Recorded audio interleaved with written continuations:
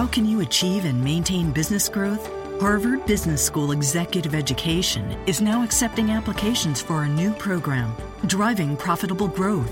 Taking place in Boston from October 25th through the 28th, this program focuses on business expansion and organizational growth strategies that can lead your company into the future. Learn more about this 3-day program for senior leaders by visiting hbs.me/growth. That's hbs.me/growth.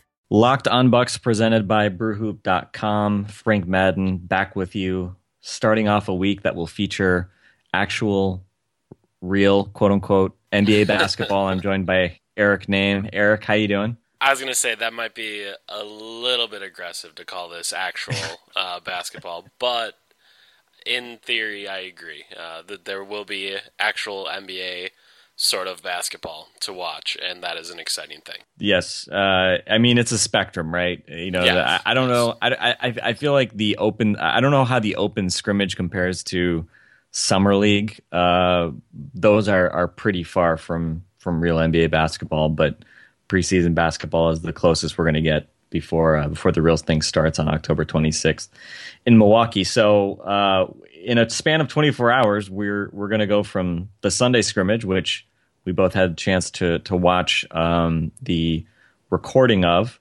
as well as on Monday night, the actual preseason opener, featuring the Bulls going south to take on their old friends, the Chicago Bulls. Why don't we start? We'll get into kind of maybe some talking points, which are going to be very loose, I would say, for the previewing the Bulls Bucks game.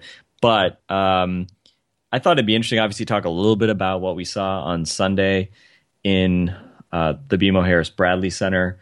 I think probably we start off with a disclaimer that in the grand scheme of games that don't count and don't mean anything, the open scrimmage is very high on that list, considering guys are kind of going, I don't know, 3/4 speed or 3/4 intensity, something like that, which is probably for the best. Not a lot of hard fouls and free throws being taken in a game like this. But I'll start. I mean, probably the only real disappointing thing for me was Thon Maker still having enough of a wrist injury that he wasn't able to participate at all.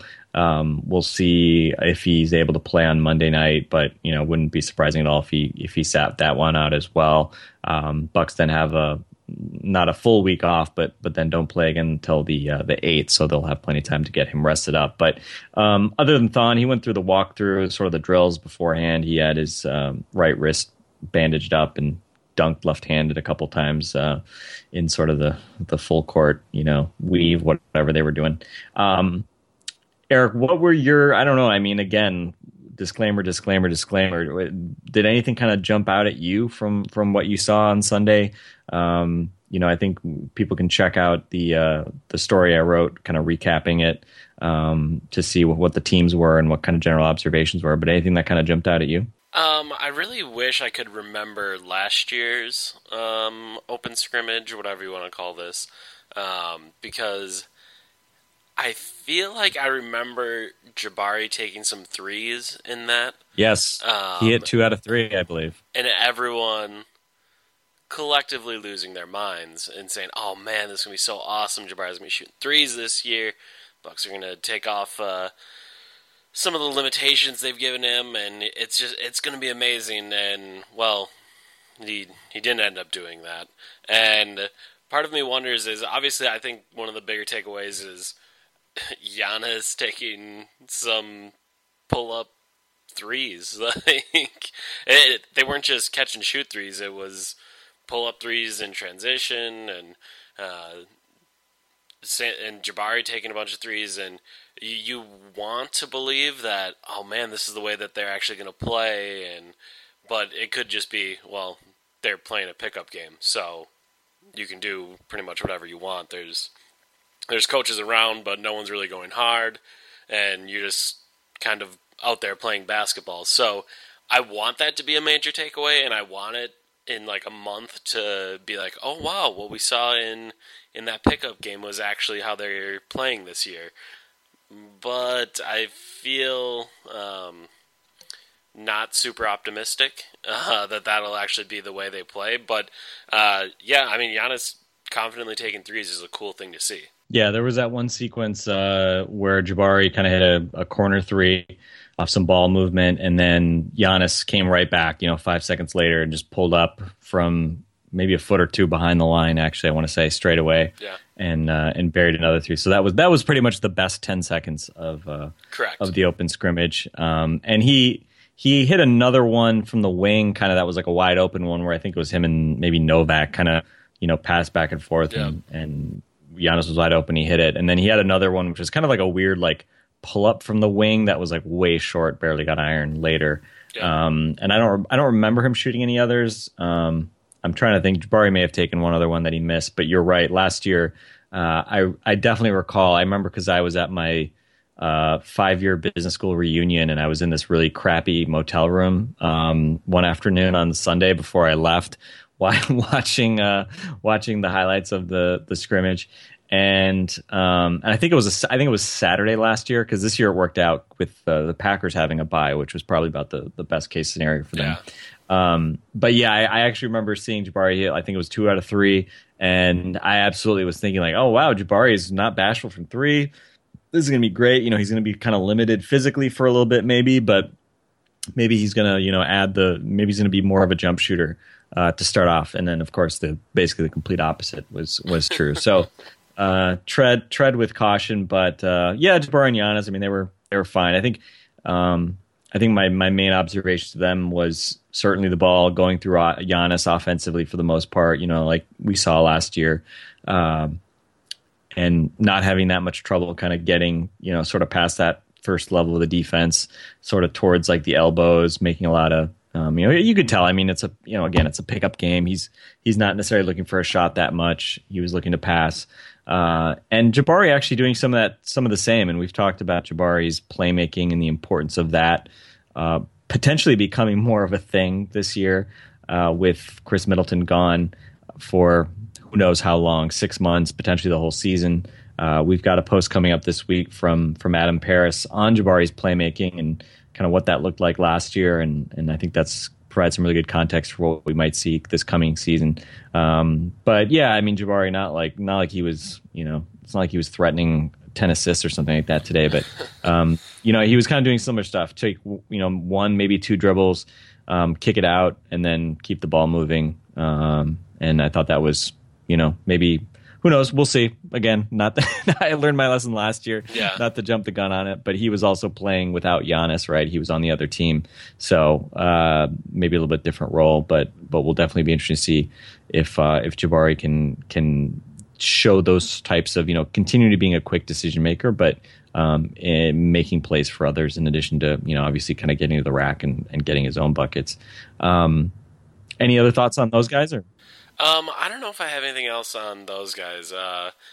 It's just going to be interesting. I wouldn't say Jabari is super comfortable in a playmaking role, I don't think. And yeah, I think you can kind of see he's trying to figure out how to pass and not figure out, oh, I should pass the ball, but where to put a bounce pass or where to throw a lob or kind of how to do those different things. So I think that it's just going to be very interesting to watch his development as a playmaker this year, because as a Bucks fan, we've really done it the last 2 years where we've seen just tiny little indications that Giannis might be a really good playmaker in his rookie year, where every once in a while he'd make a pass that just pops and you think, oh wow, that was really impressive. And then him developing into more of a playmaker and now playing point guard. And the same thing with Chris Middleton, where you kind of saw him just as a 3-and-D guy, and then he grew, and then last year in January they were pretty much running their offense through Chris Middleton. So it's going to be interesting to kind of watch those same steps for Jabari and see how he develops and how he gets better at those things. So that's going to be really interesting to me. And I've been saying it, but I think the big thing for me with Giannis was to continue to see him bring the ball up all the time, was to see him be the guy that they were looking for on outlet passes, and no one else really calls for it. He played with Delly, and there was never a time where both Delly and Giannis were sitting there waiting for an outlet pass. So Delly knew his role. This isn't your team, bud. This is Giannis's team, and I think that was very comforting to me as well. That there isn't really any confusion about whose team this is. So that was good to see. Yeah, and it's funny you mentioned, about Giannis versus Jabari as playmakers, and some of it I think really goes to the differences in them as far as their physical gifts, and they both have physical gifts that are pretty different, I would say, even though we mentioned they're two guys who dunk a ton.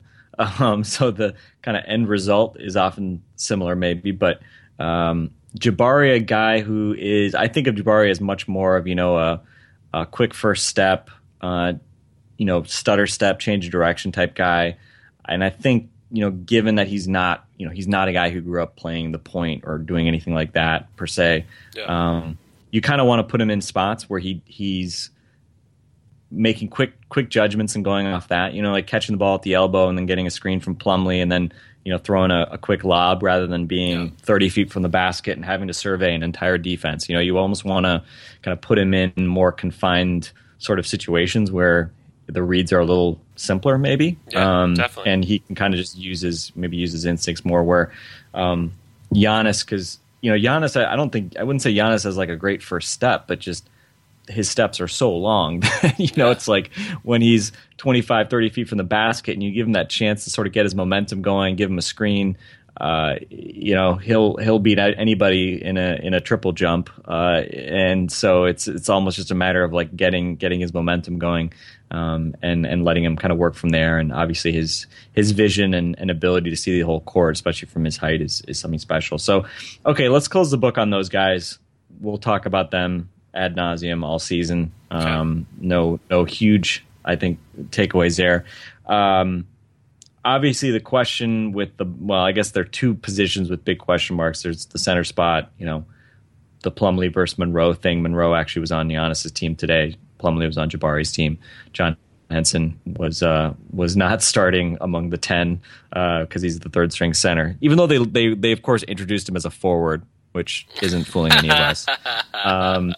But the guard situation is interesting. So we've talked Delly is a no-brainer to start. He's like the one guy has to be a stone cold lock.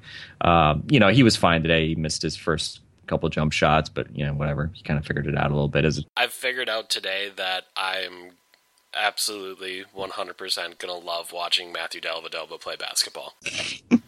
Like there's just no doubt in my mind that he just. I'm going to use every white guy cliche here, but he just plays the game the right way, and he's always working hard. Hashtag grit. Yeah, and it just is. He's a very enjoyable player for me to watch play. He had a little in-between floater today where he went glass on one, and it was just like, man, that's just a really nice basketball play. And was that a lefty one too? I think he may have had like a lefty float or something. I'm pretty sure. Like that. Yeah. I think it was, and it was just like, wow, that is so much different than any floater I've ever seen Michael Carter Williams shoot. And again, not to disparage Michael Carter Williams, but they're just two very different basketball players. So it was interesting to watch, and I kind of in the back of my mind thought I was gonna really enjoy the Matthew Dellavedova experience, and again, just a pickup game, but I'm pretty sure I'm going to. Yeah, MCW looked pretty solid too. I mean, they both had their floater games working today. MCW also had a 3, whatever. Yeah. Okay, that's cool. Well, there was also there was another 3. We don't need to. That talk was about not that so one. much. Yeah. Yeah, there were. I mean, I think Teletovic airballed at least one. There were a lot of rough edges. Second half, I think stuff started to look a little bit better, but. The other guards, I think Rashad Vaughn and Malcolm Brogdon are kind of the two most interesting guys maybe to watch. I think we kind of know what we're going to get from Dellavedova. Obviously, he's been around a long time, or relatively speaking. We know about his game a little bit. MCW, obviously, we know a little bit about. Vaughn started with Giannis, Dellavedova, Teletovic, and Monroe. didn't score until in the third quarter. And then, again, we should note it was basically a hockey game. They played 3 periods. It had been an hour, and a kid called uncle and said, "All right, that's enough." But Vaughn had like a tip in, didn't make a jump shot. I don't know. It was just kind of like standard anonymous Rashad Vaughn type stuff, I thought, today. Yeah. And I think that's, on the one hand, it's like, okay, well, I'm not going to overreact to that. But, I mean, if that's what he's going to be, then he's not going to be starting for very long, if at all. So it was interesting. I don't know if Malcolm Brogdon, blew anybody away, but I think he just generally looks a bit more engaged. He had a nice cut and a finish. He had a step back jumper that, wasn't pretty but went in. I think he may have badly missed a 3 at one point. I'm not sure if it was him or somebody else, but he I think is maybe. I'm very curious. Let's say this. I would guess that Rashad Vaughn starts in Chicago just because he was the starter to start camp, and kid maybe just will want to see him with that group. But I'm not, again, not to, I'm not saying this just because of today, obviously, but I can't help but not be bullish on Rashad Vaughn's long-term likelihood of starting when it comes to looking ahead 4 weeks to October 26th. But I don't know. Any thoughts on those guys or any of the other guards that you saw out there today? That's fascinating. I just don't. Jason Kidd doesn't seem like the type of person. I mean, he started Johnny O'Brien for how many games?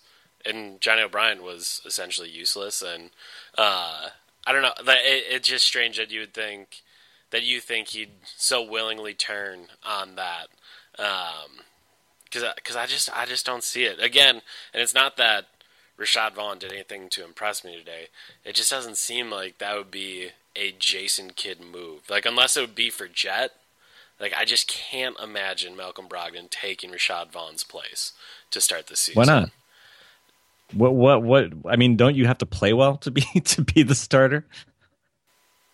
I mean, Johnny O'Brien started. Johnny O'Brien. Let's say so. Johnny O'Brien started 19 games the last 2 seasons. He started 4 games last year. Yes. Obviously, he was playing. His positions were redundant with Giannis and Jabari, so he wasn't going to start much last year. But I mean, at some point, Jason Kidd has to be stupid if he keeps starting a player who doesn't defend and doesn't make shots, right? Yeah, sure. I don't know. It's just, again, I guess it's kind of me being extra cautious on wanting to give a second rounder minutes. And again, it can happen, and like that's fine. But I just, man, when I watch Malcolm Brogdon play, I think, okay, he's fine. But I don't see anything.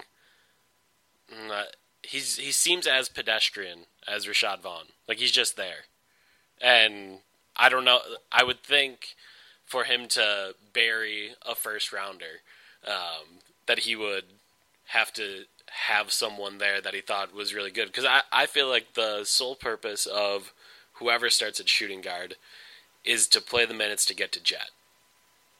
And I think he wants to continue to bring Jet off the bench, and Jet might end up playing more than whoever starts. But I just don't. I don't know. The shooting guard position is just strange now that Middleton's out. But I don't get what they would be looking for or what would determine minutes, because I think no matter what, it's probably not going to be very good. And I just don't think. I don't think Jason Terry's going to start, but I think he'll play a bunch of minutes. So that shooting guard will just kind of be a place filler. Like that's going to be a JOB start every time at shooting guard. It just is.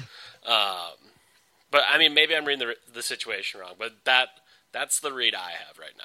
Yeah, and it's not to say. I mean, again, I'm not convinced of Malcolm Brogdon. I think, Adam Paris wrote a fair bit about Rashad Vaughn's defense, and we haven't seen Brogdon defend at a high level in the NBA because he hasn't played an NBA game yet. On paper, you'd certainly expect Brogdon to be a better defender than Vaughn, but I also don't know if Brogdon can hit a jump shot from beyond the NBA three-point arc. And realistically, I mean, I think that's the reason why I don't see. The thing is with Terry, I don't know if I wouldn't have a problem with Terry being a starter if these other guys can't hit a jump shot, right? Yeah.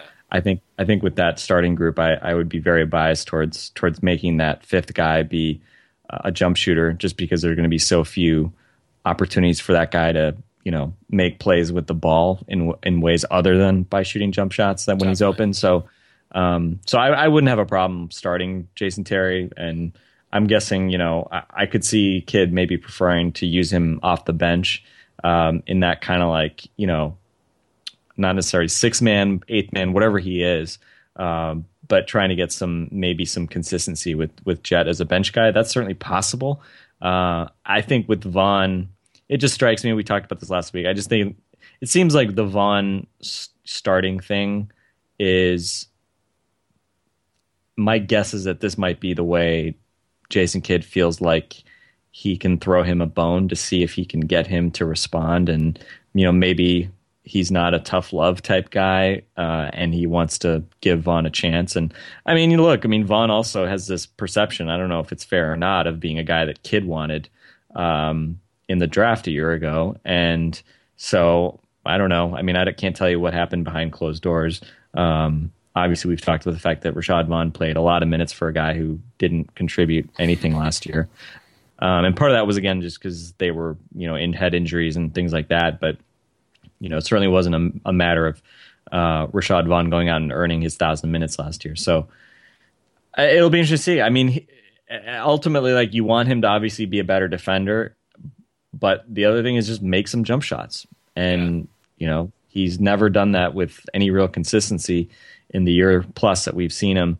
Other than really the first couple of games of preseason a year ago, he had, you know, I think we mentioned last week, he had 20 points in 35 minutes in his first exhibition game as a rookie. So we know not to make too much of preseason, but I guess it will be very interesting to see if he can dig himself out of the hole that he's been in and just make some shots. Hit 35% of your threes. If he does that, you know, that's something. With how little is expected of the shooting guard spot right now, that would be something. Yeah, and I guess trying to logically explain why I think he would remain the starter is difficult, because there seems to be so little logic in playing him as much as he did. Or, you know what I mean? Like, last year he played 1,000 minutes, and he was bad, very bad, in all of those minutes. So for me to say that, it's just a gut feeling that, okay, I think they're going to give him a chance, and I think he's going to be the starter to start the season. And for why, I can't explain why. Like, why did he play 1,000 minutes last year? I don't know. It's very interesting. And like you said, like, maybe that's partly because he's a kid guy, or he's been labeled as a kid guy, and maybe Jason wants to give him a chance, or I don't know. It's strange. Rashad Vaughn getting minutes, getting opportunities is just a strange thing. Well, and the other thing too, I imagine we've seen it mainly with second round picks and the relatively short leash that they've had in Milwaukee over the years.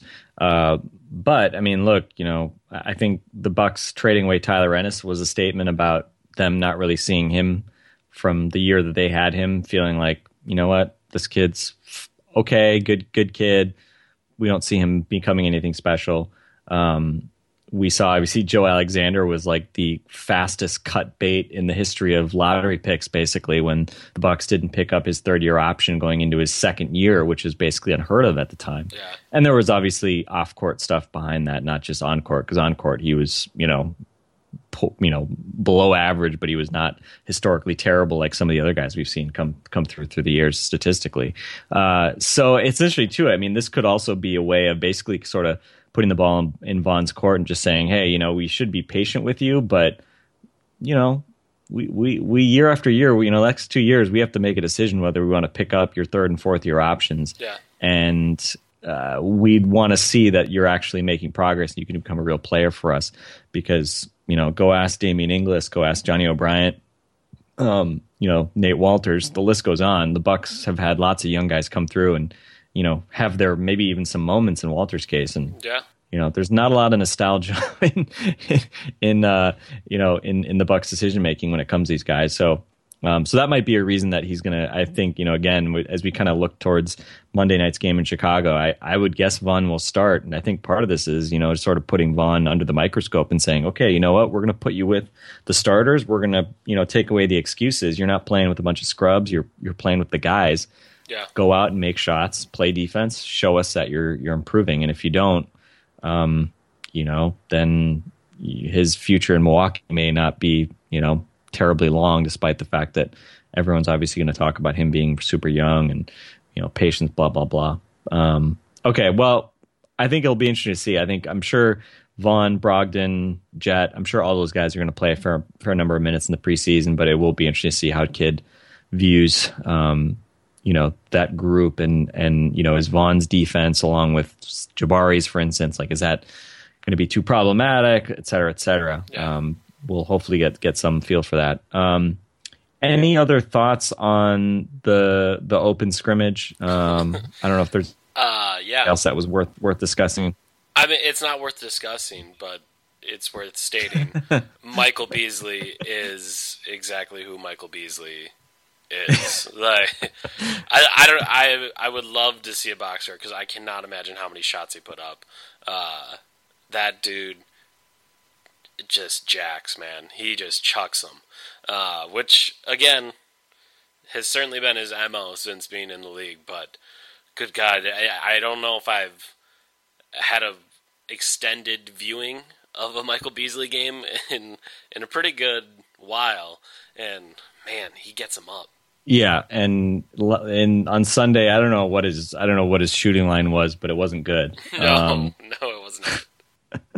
That was okay. That was something. And it was funny looking ahead to the preseason. I brought up the preseason stats from a year ago because we were kind of discussing before we went on, and you mentioned that didn't Chris Copeland play a bunch of minutes, and he was fourth on the team with 24.3 minutes per game. Actually, no, wait a minute. He was second on the team, 24.3 minutes per game for Chris Copeland last year. So somebody has to take the minutes in the preseason. A year ago, Giannis led the way with 25, but yeah, there could be some weird rotations. So don't read too much into whatever rotations we see tomorrow night or over the next few weeks. Seriously, and it sticks out to me because I've had bad takes before, but man, I was convinced at the end of the preseason that Chris Copeland was a rotation guy in Milwaukee. Convinced of it. Not because he was a good defender or figured out anything defensively, but just because he would get open from the three-point line and he'd chuck him up there, and I thought that was a thing that would help out the Bucks. So, yeah, don't read too much into anything. So, I know as we're previewing this, you'd probably think, oh, are they going to talk about the starting lineups or how the Dellavedova and MCW relationship worked and how Vaughn, Brogdon, and Terry worked and how those minutes are distributed? And yeah, we will probably talk about those going forward throughout this preseason, but ultimately we do have to remember that we probably don't really know all that much about what the regular season rotation looks like based on the preseason rotations because they're very different. Yeah, and it's really tough to draw, eye test conclusions from the preseason lineups. I mean, I think I'll be watching for do the starting combinations that the Bucks use over the next few weeks look like they work. But anything beyond that, I think the lineups are going to be such a mishmash and the sample sizes are going to be so small. I think it's going to be pretty hard to draw much in the way of conclusions. I am curious. You mentioned three-pointers and Chris Copeland. I am curious to see. We've heard kind of mentioned from Jason Kidd, we're definitely going to shoot more threes this year, which was kind of like, well, I mean, you can't shoot fewer threes this year considering how few they took last year. I mean, just for reference, last year 15.6 three-pointers attempted per game. Looked in the preseason stats from a year ago, they averaged just over 20 three-pointers a game, shot 32%. Obviously, that's poor. And they gave up 29 three-point attempts per game in the preseason a year ago. So seems like you'd say when the Bucks play in the preseason, every team shoots a lot more threes, and so we'll be interesting to watch. I'm just kind of curious, just from a habits perspective, what is the inclination of guys like Jabari, Giannis, Brogdon, Vaughn, when they catch the ball and they have any type of rhythm for a catch and shoot? Are they going to just shoot it, or is their inclination going to be not to shoot it? We know guys like Jet, Teletovic. I think those guys they're gonna jack, right? Yeah. But I think all these other guys, I think it's gonna be really interesting to see. Or is it going to be another situation where Jabari and Giannis hit a couple threes in open scrimmage, and then we delude ourselves for the next month, thinking that's going to carry over to the regular season. Anything else that you're kind of really curious for? I think in terms of talking points for the game in Chicago, as we turn our attention to that. Certainly, the starting lineup will be interesting. I think we'd both assume that Kidd will at least have the patience to try out the lineup that he called out on media day with Vaughn and Plumlee, presumably. Not that we'll see that throughout the preseason. It seems like he plans to look at different things in the starting group, but I think that will be obviously worth watching. I think certainly Jabari and Giannis's ball dominance and how they look to kind of if they look like they're ready to take over games.